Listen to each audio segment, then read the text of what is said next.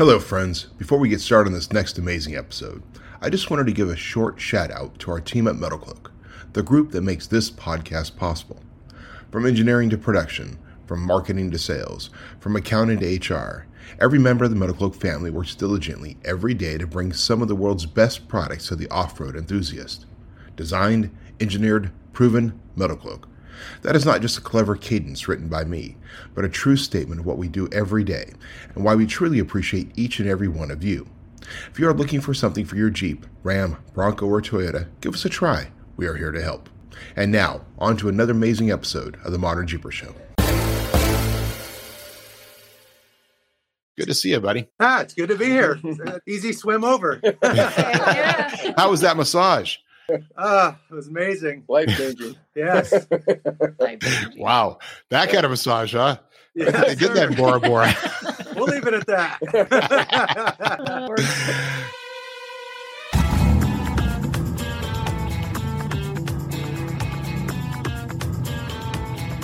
The Modern Jeeper Show, the show about Jeeps, Jeeping, and Jeepers.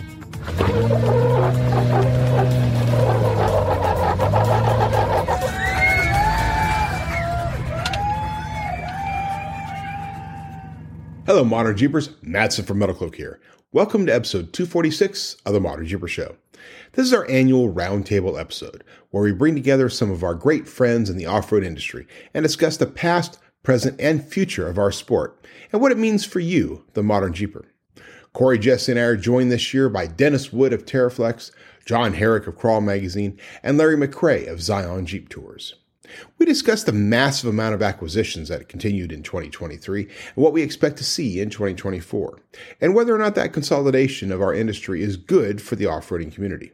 We also tackled Jeep's sucky sales and marketing, how you all enjoyed events in 2023 and how that trend will continue into 2024, and what our big goals and expectations are for the new year. And then we get a rather wet surprise visit from an off-road Hall of Famer and Tread Lightly board member.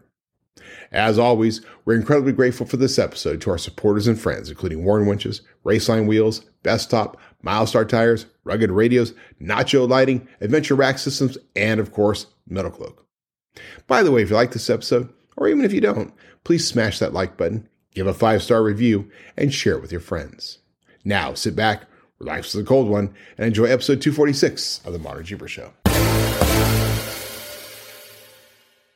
Well, hey, Modern Jeepers, another episode of the Modern Jeeper Show with me, Madsen from MetalCloak, and Mr. Modern Jeeper, Corey Osborne. Hey, buddy. Hey, Rockstar Jeep Girl, Jesse. Hey, I noticed your shirt you're wearing today. It's my favorite shirt. Nice. So that obviously honors one of our guests. Now, We do have guests. This is our annual roundtable. I was kind of going back through last year's roundtable, which we had a completely different crew than we do, and there were a few things that we kind of said in that, and I actually didn't even make notes here, but I have to say that nothing's really changed. Like, I know for me, I talked about wheeling, and how many wheeling trips did I do this year, Corey? What? Yeah. So something about like kids and business and stuff I don't get. Dennis was looking at me like, who the hell are you? Right. Like, what do you do? What are you in this business for if you're not out wheeling? I mean, so Larry, did you wheel this year? Yeah. And John, Not as much as I should have, but I did go out a lot. John, did you wheel this year in 2023? I did. Quite a bit. Corey and Jesse, did you wheel this year? A little bit. Yeah, we'd like to get out a little bit more, but I don't know if that's possible. And Dennis, of course, you did. Yeah. A lot. I heard about you. So for all of our listeners, this is a great roundtable because like 4 out of 5 Dennis prefer. In this case, 4 out of 5 wheelers is a good thing. So I'm just going to be the moderator because obviously I don't know anything. This is great. We love doing this and starting out the year this way because we talk about what happened in 2023 and we're going to talk about what's going on in 2024. There were some big things that happened in 2023. We'll kind of give our feedback on and what we expect, and then kind of what we see 2024 being, obviously, whether it's the economy and how our customers and our industry, media, how we see that evolving. There was a lot of discussion last year about media and how that would change. and because we had Ian and John talking about the evolution of that. We kind of look at this from a standpoint of Larry's like in front of the customers all the time. John is still media, and Dennis is another perspective in industry because Dennis Wood with TerraFlex. I realized and we're just talking on. I didn't actually introduce him, so we'll start with Dennis Wood because Dennis is the newest member of the podcast. He has not been on the podcast before, which is unique for doing this particular roundtable and not actually having ever sat down and done a one-on-one with Dennis. So there isn't any past episodes you can go to and say, oh, hey, it's all about Dennis. But Dennis, welcome to the show. Well, thanks a bunch. Yeah, I think it's pretty cool that we can all just get together and do this, Yeah, absolutely. Awesome. Yeah, it's fun to do. I mean, that's the thing about this industry is reality is when it comes down to it, we all sit around the campfire. We all like to talk about wheeling. We all like to go out and do stuff. Well, at least the four of you guys do. I don't even know what a freaking campfire is anymore. It's that thing with a propane tank in my backyard. At John Herrick, of course, Crawl Magazine. And John, if you want to know more about John, and you haven't, John, let's see, has been on 4 episodes, which was episode 147, which was a roundtable, episode 70, which was a roundtable, episode 57, which was a roundtable, and episode 24, which was the flashback episode we did from being in at Off-Road Expo years and years and years ago. That's an old one. Yeah. The thing is, I realized we haven't actually had a episode where it was just you talking about you, like other than that little flashback episode. Like how come that never happened? Why don't you watch Dennis's podcast that had? Yeah, it was all about. It was all about you, right? So yeah, I think it was like nine straight minutes of just me. Well, Dennis, what's the name of your podcast? We just threw this thing up. We didn't even do an official name on it. We would just throw them up. We did it for quite a while, and then it's like, all right, we got to drag some people in here. So then it was like, all right, now we're starting to interview our own customer service guys. Maybe we ought to branch this out, So, yeah, was that a COVID response thing? Yeah, it probably was. Yeah, it was. It was doing well. It's one of those. This is working pretty well. Let's stop. Well, you have your new corporate. I don't want to use the word overlords because that would be improper. But you have your new, corporate vision. Corporate vision is that the correct answer? The corporate vision. Wow, that's pretty warm and friendly. I like that. By the way, I have a question for you. I meant to ask this to you. Like, I don't know how many of you know that, but like shortly after COVID started, Dennis's wife started making masks. Like, how long did you guys make and sell masks? We didn't sell them. We just made them. She took a big batch, and people needed them. We had a bunch of friends. We just shipped them all over the place. Yeah, awesome. She was a factory. When people started doing that, I was like, I'm thinking, oh, why would you start doing that? It's only going to last a couple of weeks, right? All right, and then of course we have Larry McCrae, friend of the show, been on with us. Gosh, I think you hold the record. 5 episodes. Really? So, episode 147, wow. Episode 98, episode 70, episode 57. And then the original interview was episode number 7. Wow. Like we had at least 10 friends we knew we could call and get on the show, and you were number 7. And look at you now. Yeah. Now we can't get anybody on the show except for these type of most of our shows lately have been like, me, Corey, and Jesse sitting around going, hey, you got any questions for us? Because we don't know what to do. I get to talk to Mattson usually once a week, and usually it's during the podcast. And literally we don't talk for the week after a podcast. And then it's like, hey, what are you doing? I don't know. Are we recording? Should we talk on the side? No, let's just record it. And it's fun because then I don't have to see or hear from him again for a week. Yeah, wow. That's it. It's perfect. It's a great relationship. The podcast with my wife. No, sorry, that's it. Listens. I love you. So you can go back and listen to those episodes, Larry. So basically, this roundtable, as I said, is all about just talking about things in the past, the future. Now, the first thing I want to dive into, because I think there's going to be a lot of conversation about this, is acquisitions. Obviously, we saw major acquisitions happen in 22, but 2023 was full of the announcements of Dynatrack, Icon, Carly, all going into Randy's Ring Opinion. Even rumors that Evo has been sold. I haven't been able to confirm that, but those rumors are out there.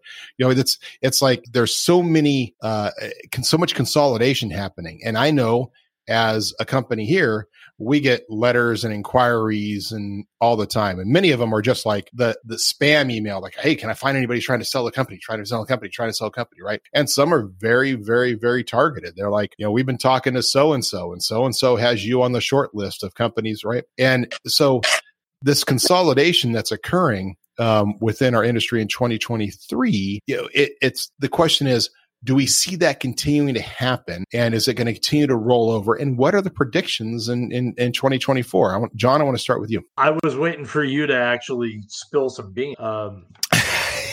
No news here. There We're are very a few happy. things that I've heard through the grapevine and that I'm not at liberty to talk about. However, I don't see it slowing down. I think there's going to be a point here in the not too distant future where the number of companies available are going to be targeted by more and more capital investment. There's only I don't see a huge number of small companies hitting their stride in such a way that they're going to be targeted yet, but there's a lot of established companies, or there's a fair number of established companies that have to have been approached multiple times by now, and they're just trying to pick the best deal. Right. I mean, I look at this group, and I would think any one of us would be a willing target given the right number. And Larry's nodding, and I mean, he's experienced it, right. So it's going to be interesting. I don't think it's going to slow down, but I think we may see higher prices simply because they're going to be trying to outbid one another. It'll be interesting. The interesting part about it is for founders,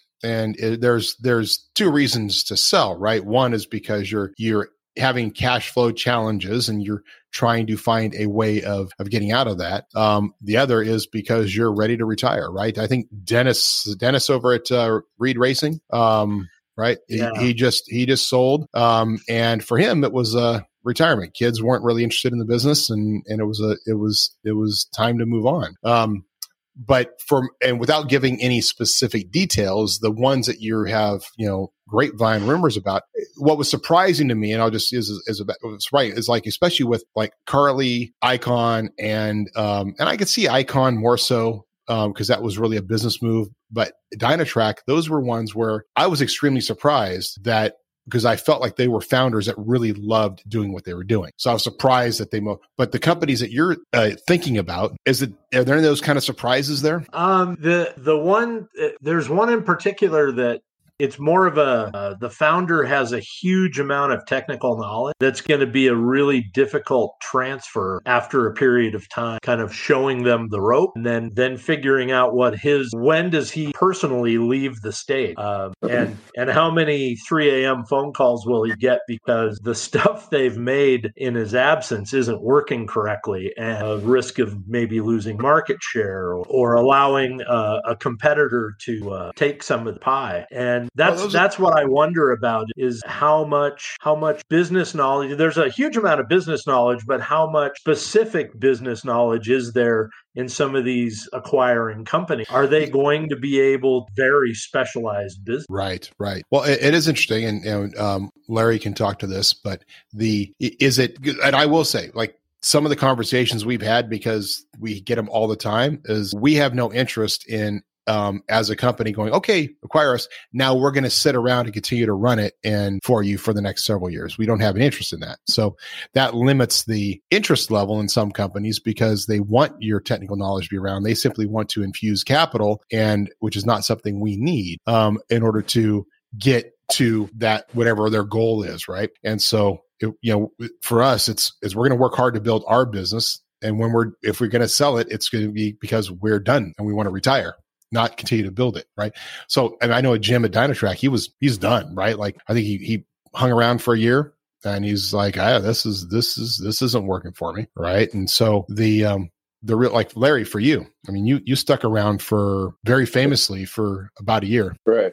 But why? And it was the same thing where it's hard to sell it without saying that, yeah, I'll commit to helping you for the next couple, at least for a period of time. But what blew me away is that as soon as it closed, it seemed like, okay, we're coming in and we're doing it our way anyway. So, it was kind of silly for me to even be there. They were paying me a lot of money to give advice that never got taken. So So it was very frustrating. That's par for the course. One of my partners, he sold one of his other companies, and it's the same thing. Like they basically hired him on to say, "Here, we want you to be the head of East Coast engineering," and never took any advice, but gave him a nice fit salary for 10 years when he sold it. Yeah, it's like which is just, I don't know, dumb. But Dennis, obviously you are experienced in that because you're in the middle of it. And you've very famous, very obviously large company. I promised Corey, I wouldn't make fun of the new name. But how is it when you're in the mix? And you're not an owner. So you're looking at it from a different perspective, but how has it been for you? Ask if I'm an owner or not. You look at the or I'll see people like, so I guess you're doing pretty good now that you sold TerraFlex. Yeah, that's me. Yeah. I see a new video. Dennis is going to get himself into a private jet and do a video there. And just so that it's like people, do you see there's a guy in Southern California that actually has a movie set of a private jet that he rents out to influencers so that they can just get some video of themselves flying in a private jet. So we'll get Dennis down there. He's going to be a baller, gold chains and everything. Like, yeah, this is what happens. All right. So, but what's it like for you in this world? And do you think it's good or bad for the industry, the consolidation? Yeah, I think the situation for each individual company is going to be the answer of the good or bad. If somebody's really struggling and all that, then it's going to be a good deal to have some cash influx, maybe get them back on their feet, let the company grow a little bit. If in our case, that wasn't it at all. It was just Mark was getting to retirement, kid. It can be with multiple kids that are involved in the thing and grandkids and everything. It gets to be kind of all right, who's going to be the guy? It's going to be the TerraFlex guy or whatever. So I don't know. I think there's some of that in there, but he had a good run at it. Growth years, just crazy growth there. And he just really peaked the market out too, so we were at our, just really peaked out there when we made the transition and made the sale. And it's like once blood's in the water, oh my gosh, like you're saying, Matson, you get a couple of people coming at you and then it's like, oh, here comes some more. We had, 12 companies, 12 big investment groups that were all after us and stuff. So it was kind of a good spot to be in for Mark to be able to make a decision, is which one. And he kind of looked at it like which one of these groups is going to be the one that keeps TerraFlex, that we don't lose our identity, that we still have the camaraderie in the company, all of that. He was looking to have somebody that would be able to do that and keep us intact. That's a tough one too, but anyway, he got it done and it's a great move for him. In fact, we just had his retirement party today. He just Wow. really 2 years after the sale, he's like, okay, I'm officially out. And it's been a long road. That was kind of a tough one, 20 years, you get to be good friends with him. So he won't be a ghost, but he's done. Wow. Well, congratulations to him, having the proper and sticking around too. It sounds like he's stuck around, and so they've done a pretty decent job. Obviously, there's been a lot of moves that company has made. And with the Hoodingen name now, they're going to do even more. But from the standpoint of TerraFlex, are they letting you continue to grow that brand and just be as separate as possible? Yeah, it's an interesting deal because each one of the companies in the it was Wheel Pros, right? And then Wheel Pros actually bought Hoonigan as one of their companies. And so each one of these companies is its own entity. So each one of us is, we're, run internally, all that. Yeah, you do have the food chain that you have to deal with, but basically we all have to be profitable on our own. We're our own entities.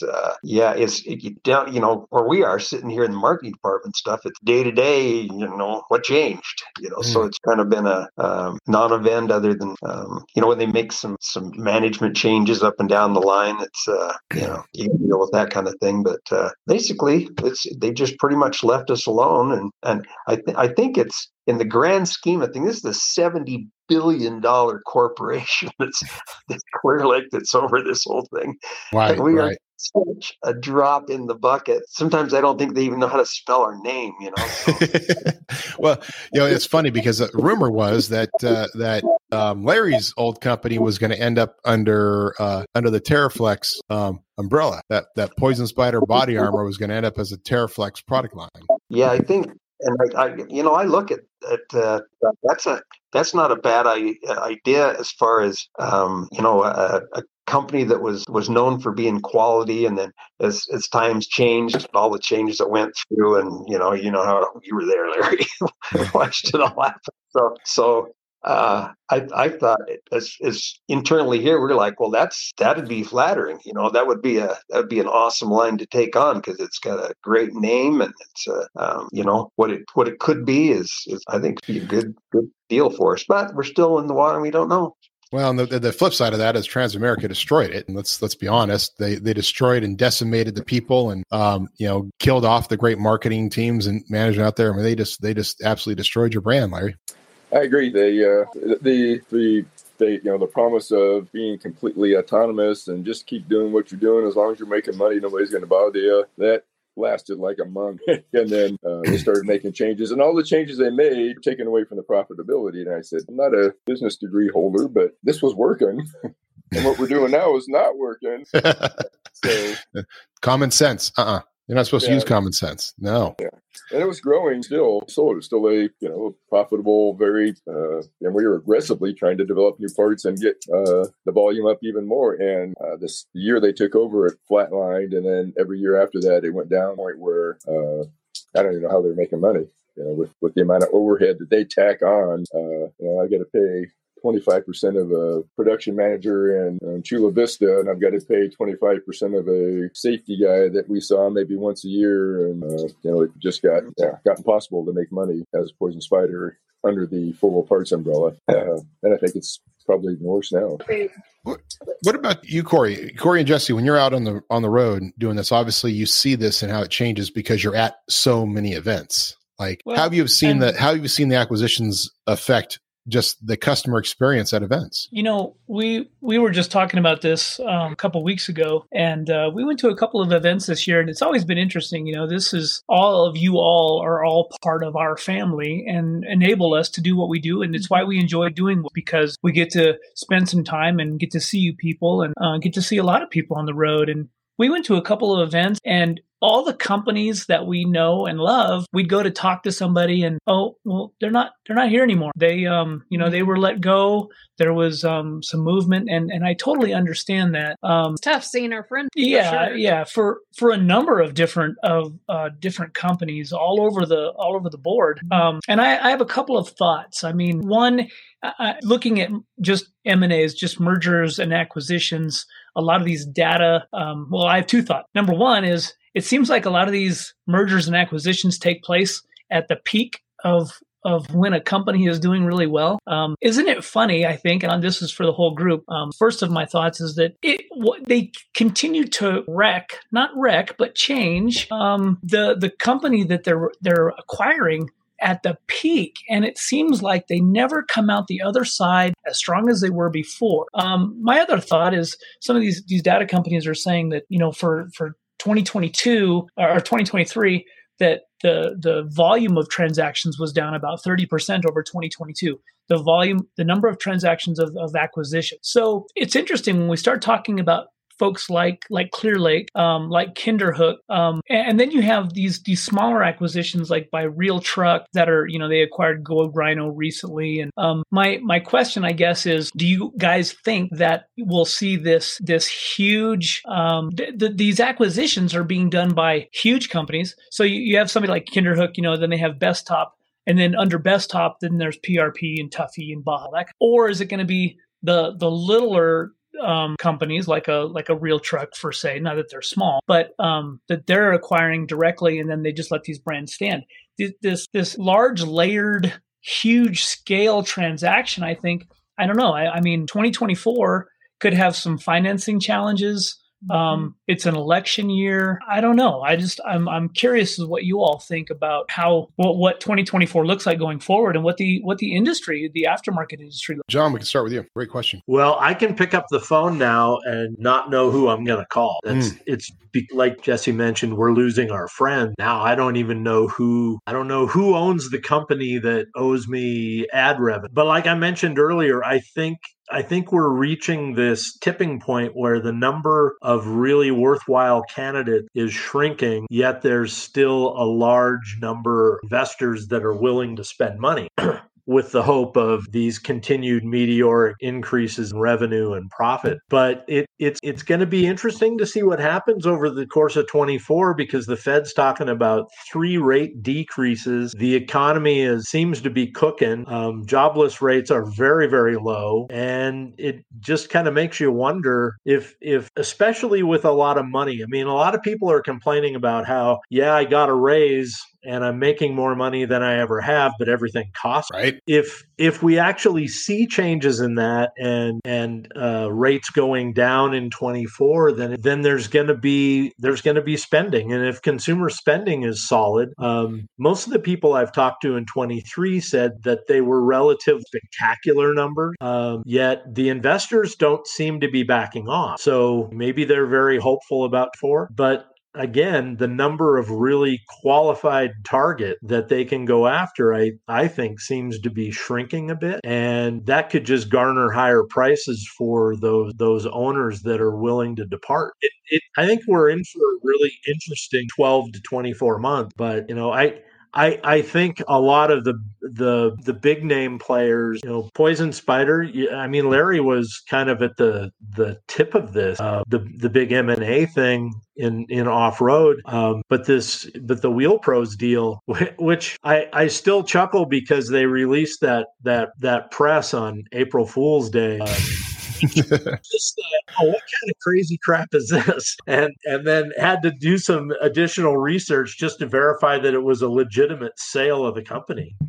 So it's probably not lost on Dennis, but yeah, it just seemed for a while there that it was like every week it was, who do you know at such and such now because so and so's gone. Right. So how about you, Dennis? Where do you answer Corey's question? And I appreciate you touching on economics too, John, because I do want to get back to that and the economics of what we see in 2024. What do you, Dennis? I think we've all seen the kind of a shift that's happening even at the shows that we go, and this shift towards bigger is better kind of a thing is also happening at those. Some of the smaller shows are really, they're suffering, getting smaller and smaller, and then there's a few of the bigger shows that are, and I don't know if the people have just finally said, okay, I know I can get great deals if I go to that show, that just are getting crazy busy and big, So I think the whole show thing, and then the expense of getting there with fuel price on and on and on. So I think maybe that's been suffering, making some of the smaller shows suffer. But as far as the industry, we haven't seen, I know that the wheel business was down quite a bit. And so as a member of this Wheel Pros entity, they thought, okay, then these guys are going to be down too. We better pull back on some stuff. Well, we weren't down. We're not down. But still, they did some of those things, which really makes it hard to keep up with it, when you lose some people. But I think I don't think it's a 100% rosy outlook coming out. We've still got Jeep's coming out with new products for us to be able to throw accessories at, which is always a good program. And you got the Bronco and some of these things, a lot more off-road potential for a lot of companies. So I don't see a mega pullback just yet. Larry, how about you? Now you're sitting in a different position because you have Jeeps, you have to maintain them. You have Broncos too, I think, right? No, just Jeeps. Just Jeeps. You got to maintain them. You get customers out there, both who are probably Jeep owners who are just renting from you, and then others that are actually renting from you or going tours. Do you see at all, like what Corey's saying, is it more and more difficult to work with vendors, or have you had challenges in that area because of the situation? Our biggest issue has been like with everybody else, it's just getting parts. If something breaks on a Jeep and Jeep itself does not have it and it's 6 months before they get it, that's tough on business when you have a small fleet and you have one sitting for months waiting for a part. That's tough. And I don't see that getting any better. I don't see the supply chain getting much better. Like there are still issues with everything. And I feel like we've come to expect delays, poor customer service, paying too much, which is sad. I mean, it's pretty sad that that's the standard now. I feel like, the off-road business or the off-road community most of the businesses were run by enthusiasts that were really passionate about what they're doing and built really great parts. And I feel like that is gone. And it's probably, I think the market's pretty ripe for somebody to come in and start another enthusiast brand. And there's probably, a dozen former owners that are beyond their no-compete clauses now that could put together a pretty amazing company if I was 10 years younger. Right. If I wasn't enjoying my retirement in Bora Bora. What do you mean? You're not retired. You can't retire. You just happen to be down there working in Bora Bora. That's all. Well, yeah, our tour business kind of shuts down after Thanksgiving and then doesn't come back in until about spring break. So this is when we try to get all our travel in, is during the winter months. And it's nice to get out of the cold and go someplace where it's raining right now, but it's 88 or whatever. So the water's 88. So, by the way, I noticed that, you got like 2 buttons down, 3 buttons down, right? I'm about ready to take it off because it's a little gooey out here right now. Nice. Yeah. So you touched on economics a little bit, John, and so we can talk more about that. But where do we see 2024? What are the expectations? It's 2023 was an interesting year. I think there were definitely some ups and downs throughout our industry. I think Corey and Jesse, you'd say you. Let's start with you, Corey.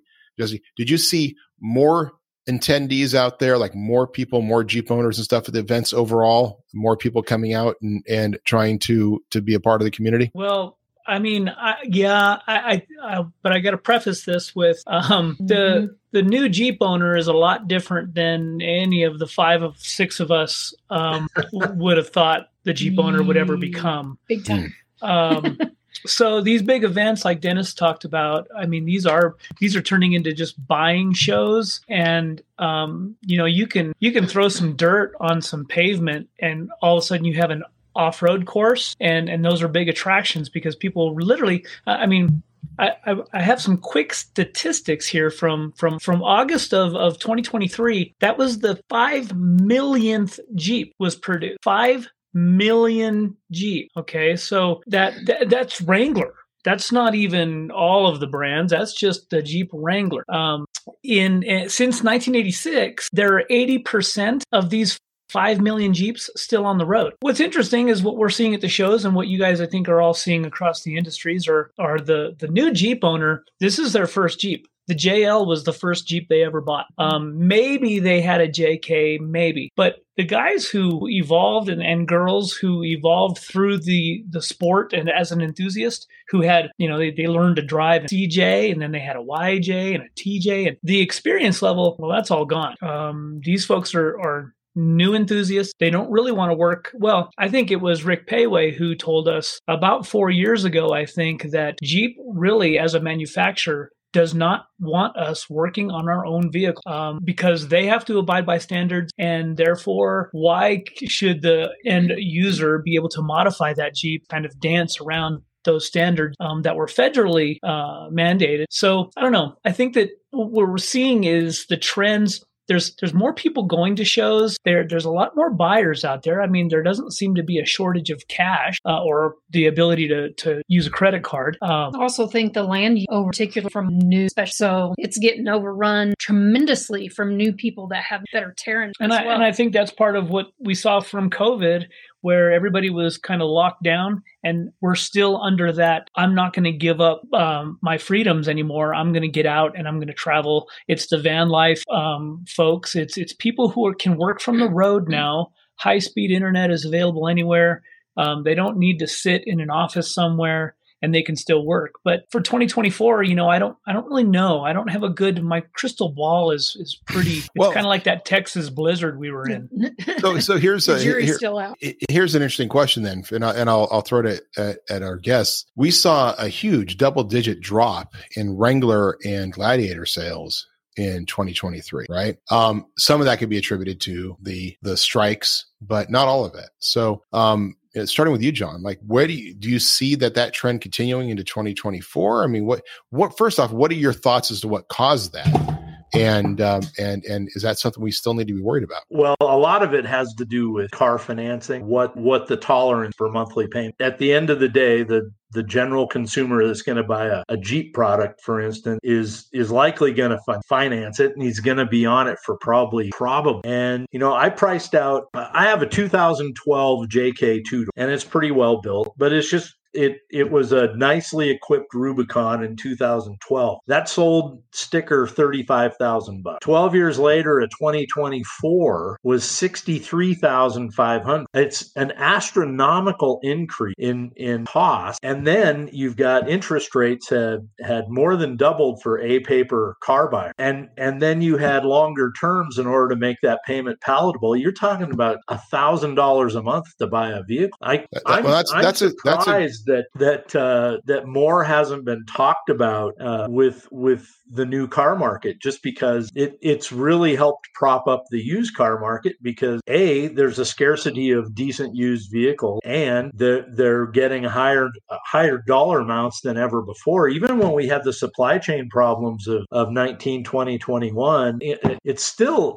now they've priced themselves out of the market. It doesn't matter if they've probably got parts in excess, but if nobody will buy this, they're practically giving away Gladiator. That's a great point, John, because I remember the advertising, and Larry, you can chime in on this, but we both kind of rode the wave of the JK taking off, going from 75,000 annual units to 250,000 annual units, and but the marketing, and I remember very specifically, the marketing in those early days was, this is a inexpensive, practical, highly capable convertible for the family. And it was a huge part of it. And it's what exploded the market for all of us. And Larry, you can chime in on that, but because you saw the same thing, right? Right. I agree. I think it was the recession of 2008, and the Jeep Wrangler JK came out in early 9, or was it 8? I forget now. I've been out of the business for a while, so. You're an old man. I understand. Yeah, Too many Mai Tais. But, when I first bought Poison Spider, Clifton said, you really need to focus on the TJ. That's the bread and butter. And the JK, I just don't think these guys are the off-roaders, and they may not ever want these hardcore parts. And it's funny how quickly that changed. I bought late 08, early 09, and then the JK became popular, and then TJ and YJ stuff became, a fraction of the gross sales within, a year or two of the JK coming out. And for me, it was, a lot of these people in 2008 had, they're firemen, they bought a house, they financed a boat. The house went up so much that they refinanced the house and bought a boat and a sand car and a big dually and a fifth wheel. And then market crashed and they lost everything, but they still kind of had a taste of that off-road and wanted to figure out, how do I get back into this? Well, if I buy this Jeep for my wife to drive to work every day, we got something we can take out on the weekend. And because it's got 4 doors, we take the whole family. I think it really changed the market. And I think having a whole family go on an event instead of just dad and his hunting buddies going out and really loosen purse strings on families' budgets when it was a family affair now. Right. Right. Well, and Dennis, for you, how are you seeing 2024 pan out? How much you already said that you kind of still had growth in 2023, but how much are you seeing this deficit, this double-digit deficit in sales affect? As far as the Jeep sales? Yeah. Yeah. It's, well, obviously, if we've got less product to work on out there, that'll rolling off the showroom floor and people needing to modify them. That's definitely going to impact all of us. I saw, like John was talking, I saw this graph that showed different manufacturers and length of time that their vehicles were sitting on the lots. And right at the top of that graph was Dodge Rams, and they were like 330 something days sitting there, and right next to them was Gladiators, and they were coming in at 200. These we're knocking on a year of things sitting on the lot, and just like it's been said here, I think it's a combination. The price went up on them, and the price went up just because of inflation, but also because started throwing bells and whistles at this stuff to just make it more, consumer friendly for the demographic that was starting to get into Jeeps. They needed heated steering wheels, they wanted power seats, they need the big stereo. So all these things really add to to the cost of a Jeep compared to what we used to see in a TJ, for crying out loud. There was none of that stuff. So the cost was considerably less. So that cost plus that interest, holy cow. Yeah. It's just at some point there's a break point where people could just not afford it. And I think we hit that.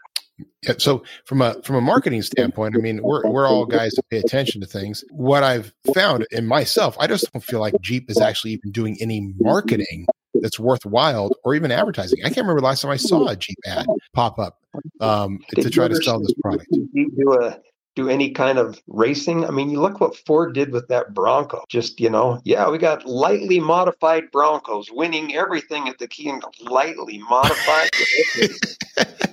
But bottom line, they put it out there, and but that whole marketing campaign was probably one of the biggest fails on earth, just because they got it all done and then you couldn't buy one.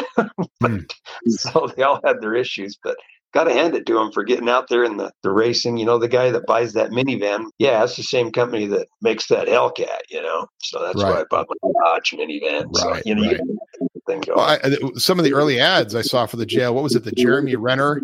I'm going to drive my Jeep so I can go play some music at a honky tonk. And I'm like, who cares about Jeremy Renner playing music? I feel like these marketing guys over at Jeep started to saying, what are we going to do for marketing? Who do you want to meet? Let's hire that guy. It's not really versus your Jeep is for your family. I feel like they failed considerably in their marketing campaign. Yeah, that's always you guys have been there. We'll do a video and you're thinking that was pretty amazing. Comes out and it's like nothing. And then you do some video and it's like, that was a joke. And bam, it just takes off. I don't know how you outfit stuff. You just got to get Dennis Wood out there as a spokesperson for Jeep. Then we'll start selling stuff. So talking about it, we've already talked about events, and it was kind of one of the things I wanted to make sure to discuss about the events. You're seeing the growing events, you're seeing changes in events, and therefore kind of in the consumers and what their growth is, which is what's interesting for us. I mean, the reality is there is a growth of the enthusiast market. There isn't a growth of our lifestyle, and I think that's great. But also this shift between rock crawling to overland, and that shift within the community in the world. Like, John, I mean, your magazine's all about crawl, right? But are you seeing a readership shift towards wanting more information about just the demographic change towards more just fire roads and enjoying camping and that lifestyle? I don't know that it's, first of all, the demographic is 45 to 54-year-old men. That's my primary. And we're all old farts then, in other words. Yeah.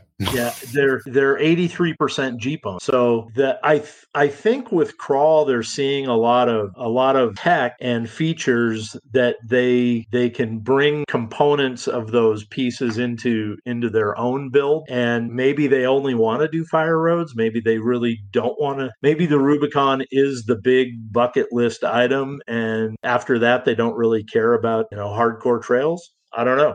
But I think at the end of the day, they see it's still aspiration. I could do because my rig is capable, but I don't have to do that because I don't need to prove it. If that makes totally. Larry, how about you? With your guys coming out and renting your vehicles or going on trips with you, are you seeing a change in what they're desiring? So yeah, what we do is not we don't do Jeep rentals. We do Jeep tours where people actually ride in our vehicles, and majority of our consumers are not Jeepers.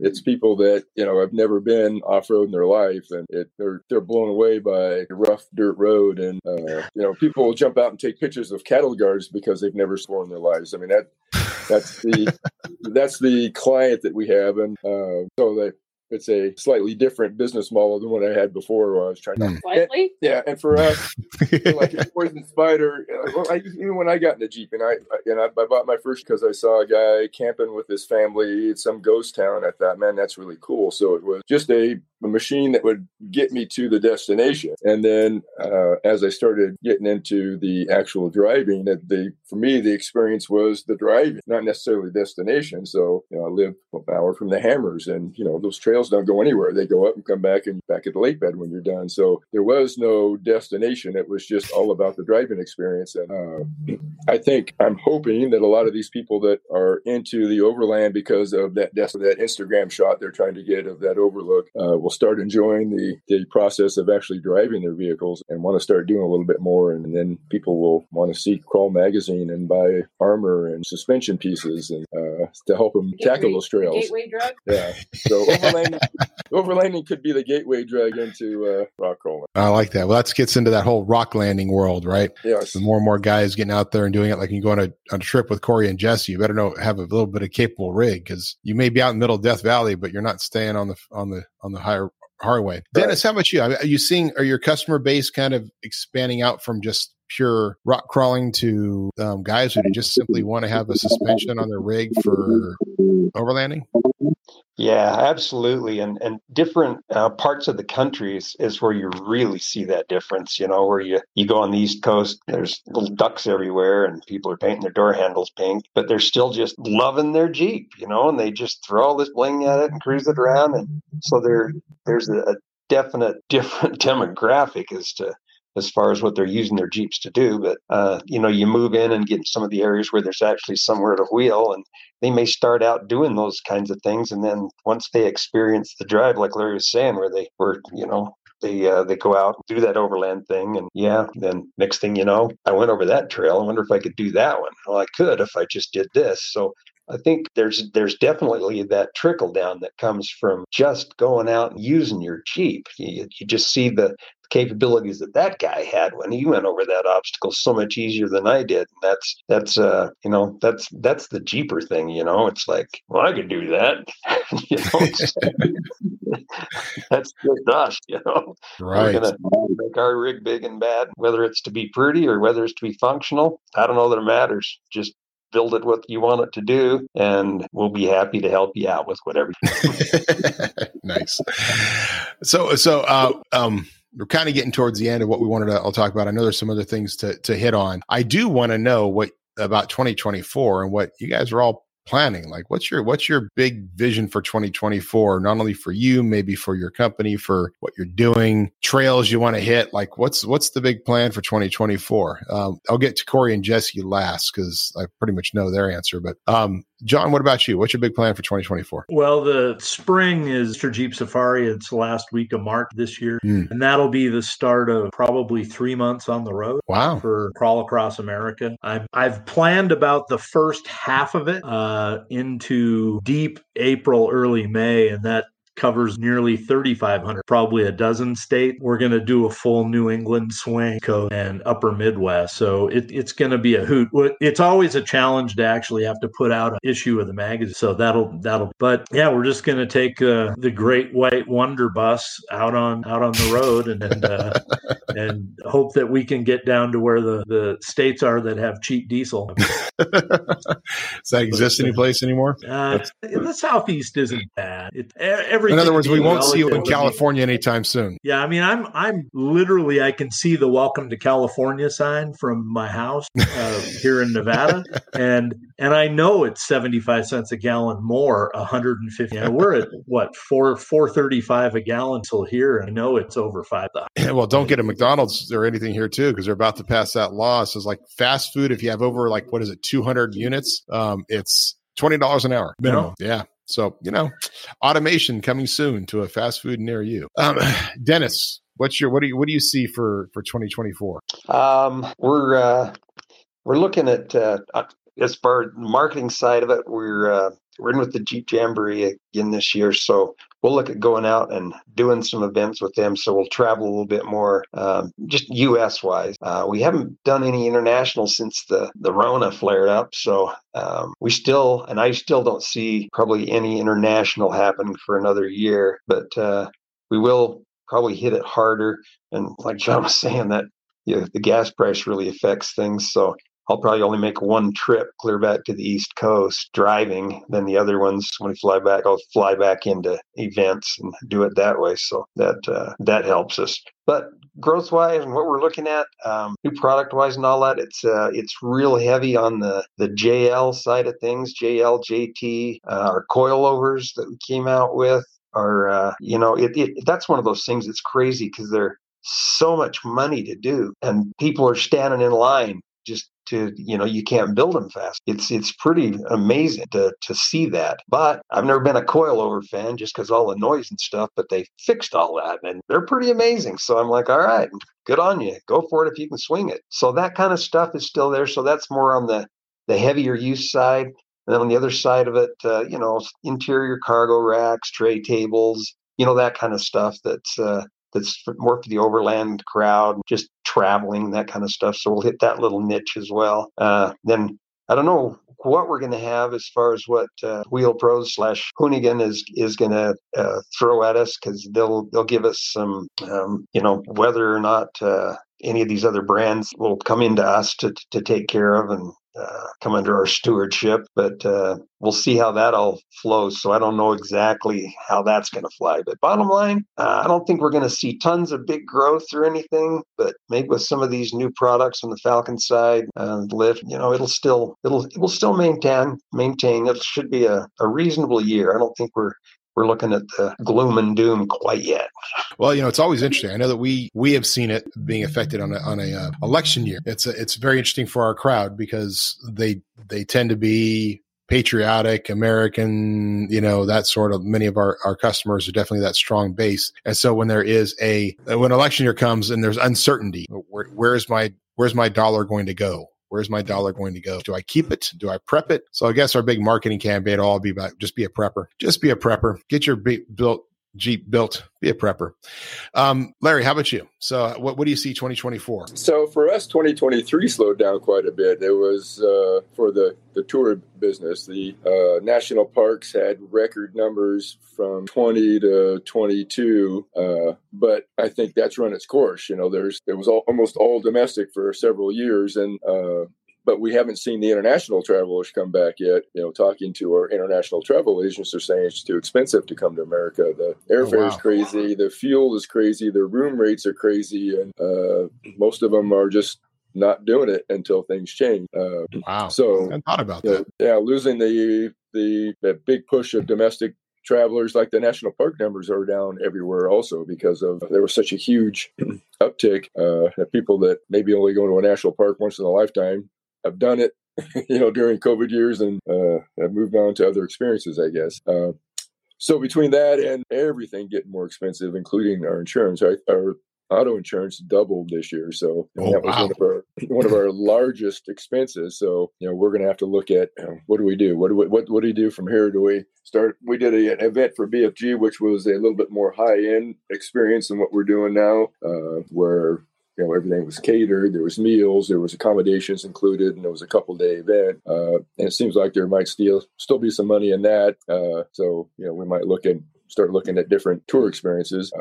Our numbers in 23 were still better than 19, but when you were used to 22 or 2021 and 22, a little shocking. So, but I keep thinking the economy is about ready to dump, and every year it gets better. So I'm done trying to outguess that, and I just hope that like our travel agents are saying, Springdale, which the local town outside of Zion, and like Jackson, Wyoming, or Jackson Hole, are two huge destinations for international travelers, but both of them, the room rates are so high that they're just not coming. And I think until that settles down, I think it'll be a quieter year again, 24.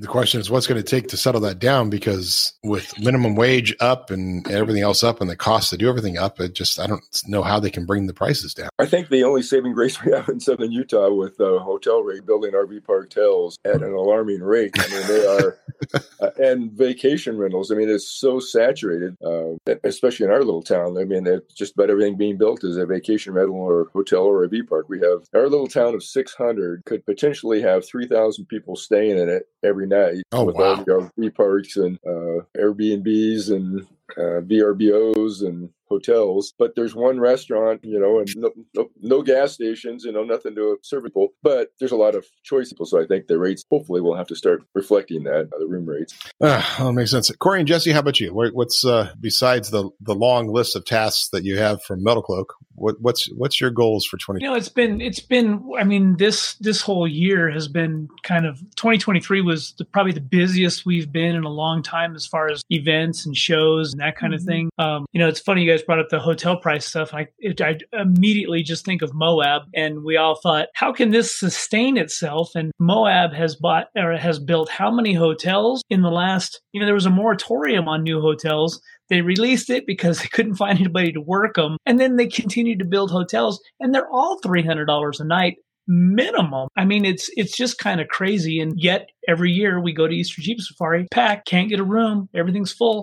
So, I mean, we hit a lot of places last year. We were on the road 254 days in a hotel last year. I don't know that that'll change a lot this year. We tend to kind of like that life for now. The adventure side, though, is still our passion. I mean, you guys all know, we love Death Valley and some of the places that we get to take people and experience. The national parks, like you guys were talking as well, they got hit hard. They had a couple of really bad floods. I think it's funny. They have a 15 or a 50-year flood now about twice a year. So I'm not sure how that plays out. But I mean, we get to see our friends and do what we enjoy by going back across country because we have so many off-road enthusiast friends and family. I mean, we were down in Oklahoma this last weekend and stopped by for a small Jeep club event.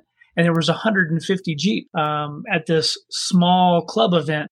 We can't get 20 to show up when the weather's nice. And it was, this is 6:00 at night. It's dark outside, and there's 150 rigs. Shout out to all the Oklahoma City, my Oklahoma peeps. Yeah, all of Jesse's friends. And again, we stop by and we get to see some really near and dear friends of ours that we don't get to see all the time. So yeah, that's what makes it all worthwhile, right? I mean, we can go to these big events and do the show thing, but it's getting to spend some time with the folks that really matter to us all. I think that's what's becoming more important. And we are destination people still. The driving experience, of course, is part of that. I mean, we evolved in the industry. Hopefully, we can kind of share that, convey that, new Jeepers, and show them that, I mean, if you just want to build your Jeep and go to the mall, that's totally fine. Build it with the 8-inch wheels, and I get it. It's just a different aspect of our industry. So, like going to different parts of the country, we see some more overlanding rigs in certain areas. You go down to Florida and there's Gladiators everywhere. Come back across the states and you go, well, they must all be in Florida. So yeah, 2024 will be busy, I think, again. Well, that's awesome. I appreciate everybody being here. Before I go, I have one thing for Larry. Scott Becker promised me to ask you about Mai Tais and scooters. So and how many Mai Tais did you have before you got back on those scooters? Oh God. A lot, because they were really Yeah, they were really good. So we've been struggling finding a delicious drink, and we found a hotel bar that had delicious drinks right on, these crystal clear lagoon. And we had a few drinks there, got in the pool, and we were going to get back in the scooters and go back. And then it just started pouring. So we thought, we'll just wait out the rain. Waited it out in the pool for a while and just got harder and harder and harder. We finally went back in the restaurant and said, we're just going to sit down here and have a drink until the rain stops. And I don't know, another 3 or 4 later, the rain hadn't stopped. Then it was time to get the scooters back. So it was an experience.